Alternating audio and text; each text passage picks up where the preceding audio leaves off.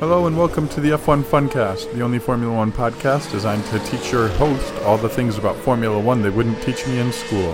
I'm James Messer, you're riding on board with me today. What do you say we turn those lights out and get this party started?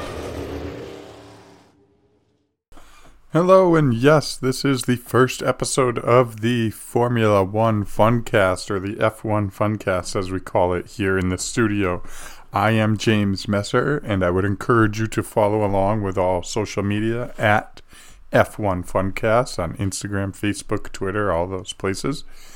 And I'm really thankful that you joined me here today. It's not an easy topic for us to discuss today, but today we're going to be talking about what I call the Red Menace, and that is Red Bull Racing and their continued domination of the sport of Formula One so far here in 2023. So, for those of you that don't really know me or this podcast, I'm not going to sit here and claim to be some expert in, Formula One race cars or aerodynamics or anything that really shows any knowledge towards motorsport whatsoever. What I am is a fan of sport, and I'm a growing fan of Formula One, and I can tell you right now that Red Bull is completely dominating. And there doesn't seem to be too much anyone can do about it so far this season. And that's really the frustrating thing because, we spent the off season getting ready and we had so much hype and anticipation before Bahrain. And we heard the rumors that Red Bull had a good car this year. And but boy, it was that first turn at Bahrain and we kind of knew it was over, didn't we?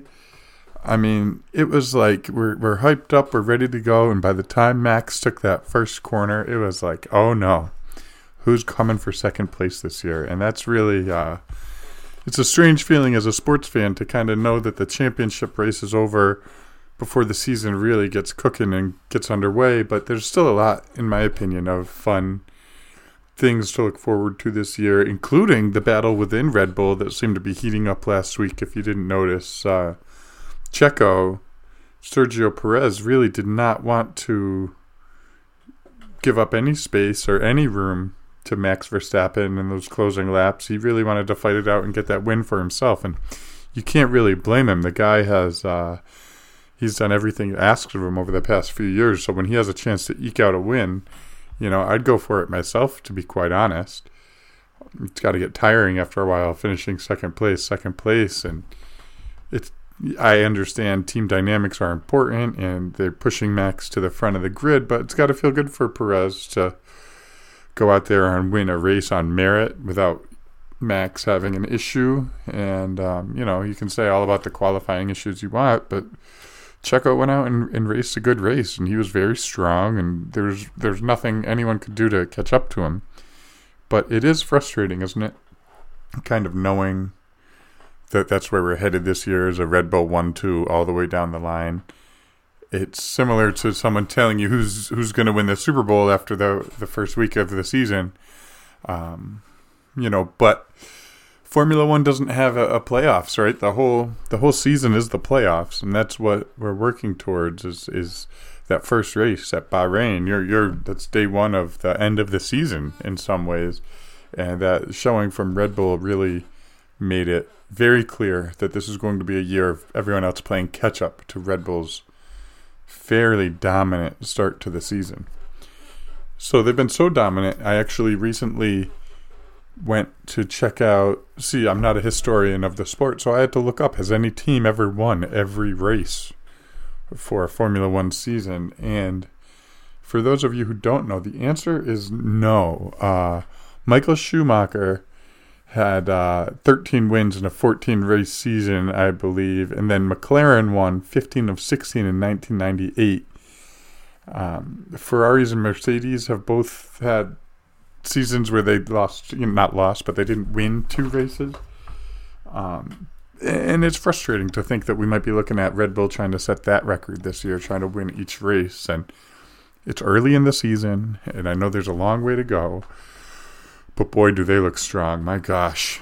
It's really tough. It's really tough to see another team making the leap to get anywhere within the ballpark. And you can even look to next year and think, boy, if these cars now are just catching up to where Red Bull was in 2022, it's not like Red Bull's standing still and forgetting to improve their car. They're moving forward ahead. So they've got this head start that seems really, really insurmountable. But there's still a lot of good racing to happen. And I think a lot of the drama within Red Bull racing itself is going to be fun to watch, with Sergio Perez seemingly kind of sticking up to his big brother, Max Verstappen, in a way there. You know, he wants his own glory. He wants his own wins. And as much as Max says he's not there for second place, who's to say Sergio Perez decided he's there for second place? And I know I sound like a newbie fan or someone who doesn't understand team orders or how it works behind the scenes. And that's true. I really don't. But if I was Sergio Perez, I know that I would go out there and I wouldn't want to give an inch to Max Verstappen. I don't think Scottie Pippen was giving Michael Jordan easy days in practice, easy days on the court. Everybody wants to make their own name. Everybody's got their own agenda. And I think so far this year, Red Bull has only lost out on 1 point, if that's correct. I think they missed the fastest lap at Bahrain. So, I mean, on one hand, there's two races breaking out this season. There's the Red Bull inter-team struggle that could be happening with Perez and Verstappen both in, the 1-2 cars of the season. So what are they going to do? They're going to finish first, second all year. They're going to fight each other. So that could be really interesting to watch as it develops. And the thing I'm very interested in watching is the battle, for the top of the midfield, for second, really, because it feels to me this year that there's Red Bull and then a big midfield, and then McLaren waiting at the bottom, which is really an interesting turn of events for McLaren. I'm sure you're all well aware of the issues they've had this year with their flooring, and they just haven't been up to snuff. They got a late turn on the technical direction. They figured out their flaws a little late in the game. So McLaren's off to the anti-Red Bull start this year. So where does that leave us? That leaves us with a large midfield of teams that are going to be trying to catch up to Red Bull as the season goes on. The issue there is that everyone from Christian Horner to Lewis Hamilton certainly sees that this is another title run for Red Bull Racing. And as far as the winning every race of the season is concerned, I'm not sure that we're on that pace. I mean, one mechanical letdown or a bad turn into the wall or someone, just anything can happen out there on the racetrack. But boy, if this was a video game simulation and there were no real life things to get in the way, I'd put money on Red Bull running away with it this year. But who are they going to run away from? Right? Who are they? Who is trying to catch them the closest? And there's three interesting candidates. We're all very impressed with Aston Martin this year, the leaps they've made and the pace that they've found in their car. Mercedes we're less impressed with. They showed up behind the 8-ball. They decided to go their own way with their side pod design, and we're not sure that that's working anywhere. And Ferrari, which seemingly has the second best car on the grid, but do they have the stability? Do they have the what's the word I'm looking for? The durability to get through to the end of the season and score points on a regular basis, score high points on a regular basis? It still remains to be seen. My cousin is a big Ferrari fan, and boy, every weekend he's texting me about same old, another letdown. The car is not consistent enough, and it's really a shame because that car is probably the second fastest on the grid, even competitive with the Red Bulls, but Ferrari's got to unlock something that gets them through these races in one piece, because this is going on 2 years now, and probably longer, to be honest. I'm just ignorant of the past. But 2 years straight now of seeing them, come out looking sharp and then fizzling out with mechanical issues and strategy issues and constantly getting in their own way, which is a huge problem if you're trying to compete with a team like Red Bull, who seems to make very, very few mistakes. So I suppose my question of the day to all you out there is, how much of an impact these Red Bull restraints on their development costs and their wind tunnel time, will this be enough to bring them back to the field, or are we looking at something that's barely a blip on their radar and they're cruising to a title looking ahead to 2024 already? It's really tough to tell. I don't know enough about wind tunnel time and development upgrades to know if anything they do is going to bring them back to the pack or not. I sure hope so. I sure hope that they miss these hours in the wind tunnel and they miss their costs, their money for the cost cap, because something, you go over the budget, you kind of sneak around it, you've got to have a real consequence, In other sports, other American sports, we take away draft picks and we fine people. In Formula One, that's the equivalent of what they did, right? They took away tunnel time and they fined them. But Red Bull has such a strong head start. I'm not sure it was enough of a disincentive to prevent them from even potentially bumping up it again and seeing how far they can push this until there's some real weight brought down on them. But at this point, they're so far ahead of the rest of the grid that they don't really need to push up against it. They don't really need to push those borders anymore, those boundaries anymore.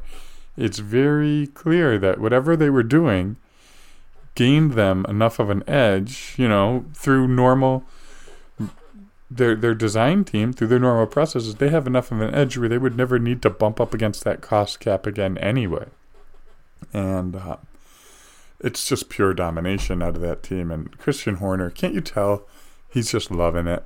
He's just loving it after all this time of being I don't want to say the bad guy, but kind of the, smarmy guy. He's married to a Spice Girl. He's kind of above it all. Isn't it nice to see him doing so well? It's things have been so hard for Christian Horner that he's finally able to rub it in people's faces, I suppose. But no, in reality, it's very hard to catch Red Bull. It's going to be very hard to be anywhere in the class with Max and Checo. So I don't know. I don't know how it's going to go. I'd love to see Ferrari, Aston Martin, Mercedes try to gain a few seconds on him. Gain.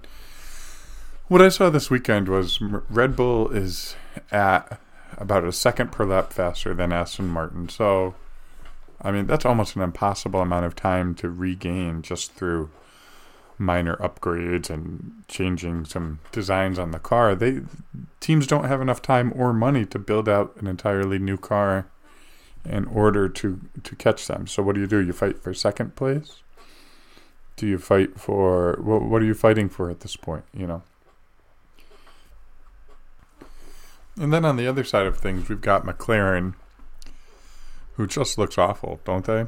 The car just looks awful out there. And I know last weekend was a little bit better result, but boy, did they mess up. And I don't think there's any amount of wind tunnel time or upgrades or what you can do to get that car right. It's been nice seeing the Williams finishing fairly well, considering the last however long that they've been in the basement. But I 2 years ago I would have bet on McLaren to be on the up right now, and it seems like they're really on the downswing, which is hard to fathom. It's hard to understand. It's very frustrating if you're a McLaren fan, because these are avoidable things. These are mistakes that could be caught if you were on it. Part of me, I think, and I don't know, I could be wrong, but with McLaren, it feels like there's almost a hard-headedness. In the same way that Mercedes has the hard-headedness of, nope, this is our design, and we know better, and this is what we're going with, and you'll see. We'll prove you wrong. And in Mercedes' case, they came all the way to Bahrain with a car saying, we'll prove you wrong. That was not right. The side pods on that car and the aerodynamics on that car are just not right for Formula One this season.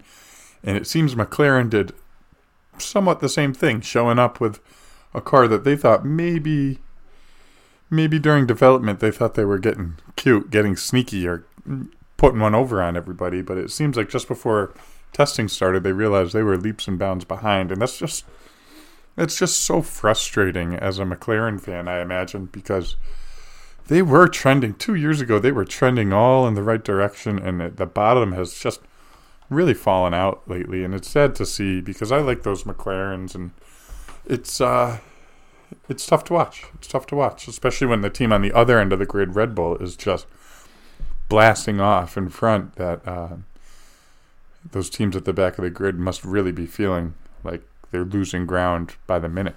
So where does that leave us? That leaves us with 3 or 4 cars, like we said, shooting for second place every week, or a place on the podium every week. Fernando Alonso has been amazing. He's been off to a great start. But Lance Stroll isn't quite getting as much out of his car as Fernando. So it's really an interesting three-way race for second, isn't it? Does the slower but more reliable Mercedes just continue to rack up those points every week like they did last year, where they kind of pressed into the end of the season and never had a car retire? Or is it going to be Ferrari finally unlocking that last key of durability and getting themselves right up under Red Bull again? Or are we looking at Aston Martin maybe getting Lance Stroll to kind of turn that corner and join Fernando ahead of Mercedes and Ferrari? It's really hard to tell.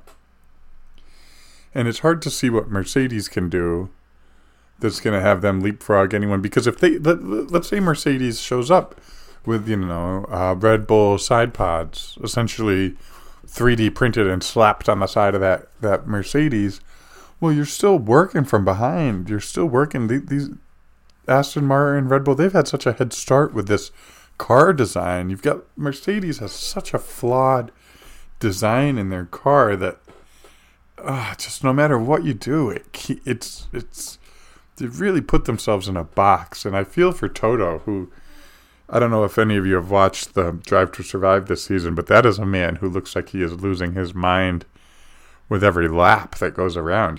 He can't stand losing, and this has been really tough for him. But I just wonder what happened in the Mercedes headquarters. What happened when they decided, hey, we're going to be the outlier. We're going to go completely different, get those side pods down and go with a total. And sometimes I know you want to be the smartest kid in class. You want to show up with something completely different than everybody else. But I've got to believe there were warnings inside the car, inside Mercedes before testing this year, before they rolled it out. I've got to believe that they knew this was coming, and they could have had some upgrades ready to go a little bit quicker than they do now. So here we are with Red Bull at the very top and 3 or 4 cars really chasing, and then another 4 cars ahead of the back of the pack. And I don't want to say McLaren is the back of the pack at this point. I want to give them a little benefit of the doubt.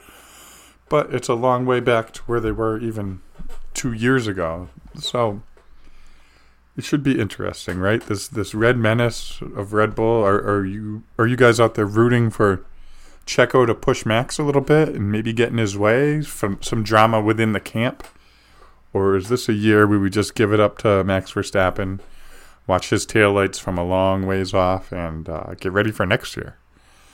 Me personally, I'd love to see Sergio Perez give it back to Max a little bit. It's been such a long streak of Verstappen dominance, and Checo, it's like when Valtteri Bottas was number 2 to Lewis Hamilton. It just has to wear on you after a while, and I wonder if Checo's looking to make a name for himself. I haven't looked up his contract status, but I wonder if he's looking to get out of there. There could be shakeups all up and down the field within the next couple of years. There's talk about Charles Leclerc not really loving what's been going on in Ferrari. There's constant drama surrounding Mercedes and Lewis Hamilton. I wonder if Checo is seeing that he could get bumped to a number 1 in another car, or if he's just going to fight for his life inside that team. I'll be rooting for him, because a year of Max Verstappen just driving off to Never Never Land is going to be brutal. Someone told me, they said he needs to get a Audible subscription so he can listen to some books on tape while he's so far ahead of everyone. Like when my wife and I drove across the country all we did was listen to podcasts and books. That's pretty much where Max is now. He's just going to pop in a self-help CD on quitting. I don't know what he needs to quit. He probably doesn't need to quit anything. How about quilting? Maybe he's listening to a book on quilting while he's just zooming around the track in front of everybody else, and Christian Horner's just lapping it up. Oh, I hate it. I hate it, but you got to give your credit to the Red Menace, and hopefully going forward we won't be talking about them too much more. We'll talk more about the midfield and the upgrades and the things that everybody wants to see happen this year in Formula One. You know, I think a lot of people got a bit excited with some of the Drive to Survive stuff, really making it feel like every year is going to be down to the last lap of the last race, and it's clear that's not the case. And if you've been a fan for a long time, you know that's not the case. But there's still plenty to root for during the season. And, you know, as an American, I'm going to root for Haas to keep making a push. I'm really impressed and happy with the direction they're going, and it's fun to root for those midfield battles. And you kind of find yourself finding different things to root for, not just the winner or the podium, but I personally am rooting for Yuki Tsunoda this year to get himself some points and to have a good showing. He, you know, maybe he's turned that corner. Maybe he's grown a little bit into the role of being a number one F1 driver, and I'd love to see Yuki kind of get some of that love from the fans and get some of that shine that comes with getting up there in the points a little bit. So there's a lot to look forward to this year. Plenty to be optimistic about, but boy, Red Bull really looks like they're ready to stomp their way to another title, though, don't they? Jeez. So with that and with those thoughts out of the way, and my Red Bull, I had to purge that from my system. I had to give them their credit now, because I don't think you'll be hearing a lot of Red Bull praise from me as this podcast develops, but you have to give it up when you can, and it's certainly going to be a year of Red Bull ahead of everybody else, but maybe that will give us an excuse not to talk about them and talk about these other teams that are doing so much good work out there. So with that, I think we're going to wrap up the first episode of the F1 Funcast. I'd love to hear from you. If you want to send me an email, it's f1funcast@gmail.com. Or if you want to hit me up on Twitter, it's the same. It's at F1Funcast. F1 Funcast on Instagram or wherever else you might be looking to connect on social media. I really appreciate you checking out this first episode. I promise the quality is only going to get better as we go. But I look forward to speaking to you guys again next week, sometime after the next Grand Prix. Until then, all the best, my friends. Take care.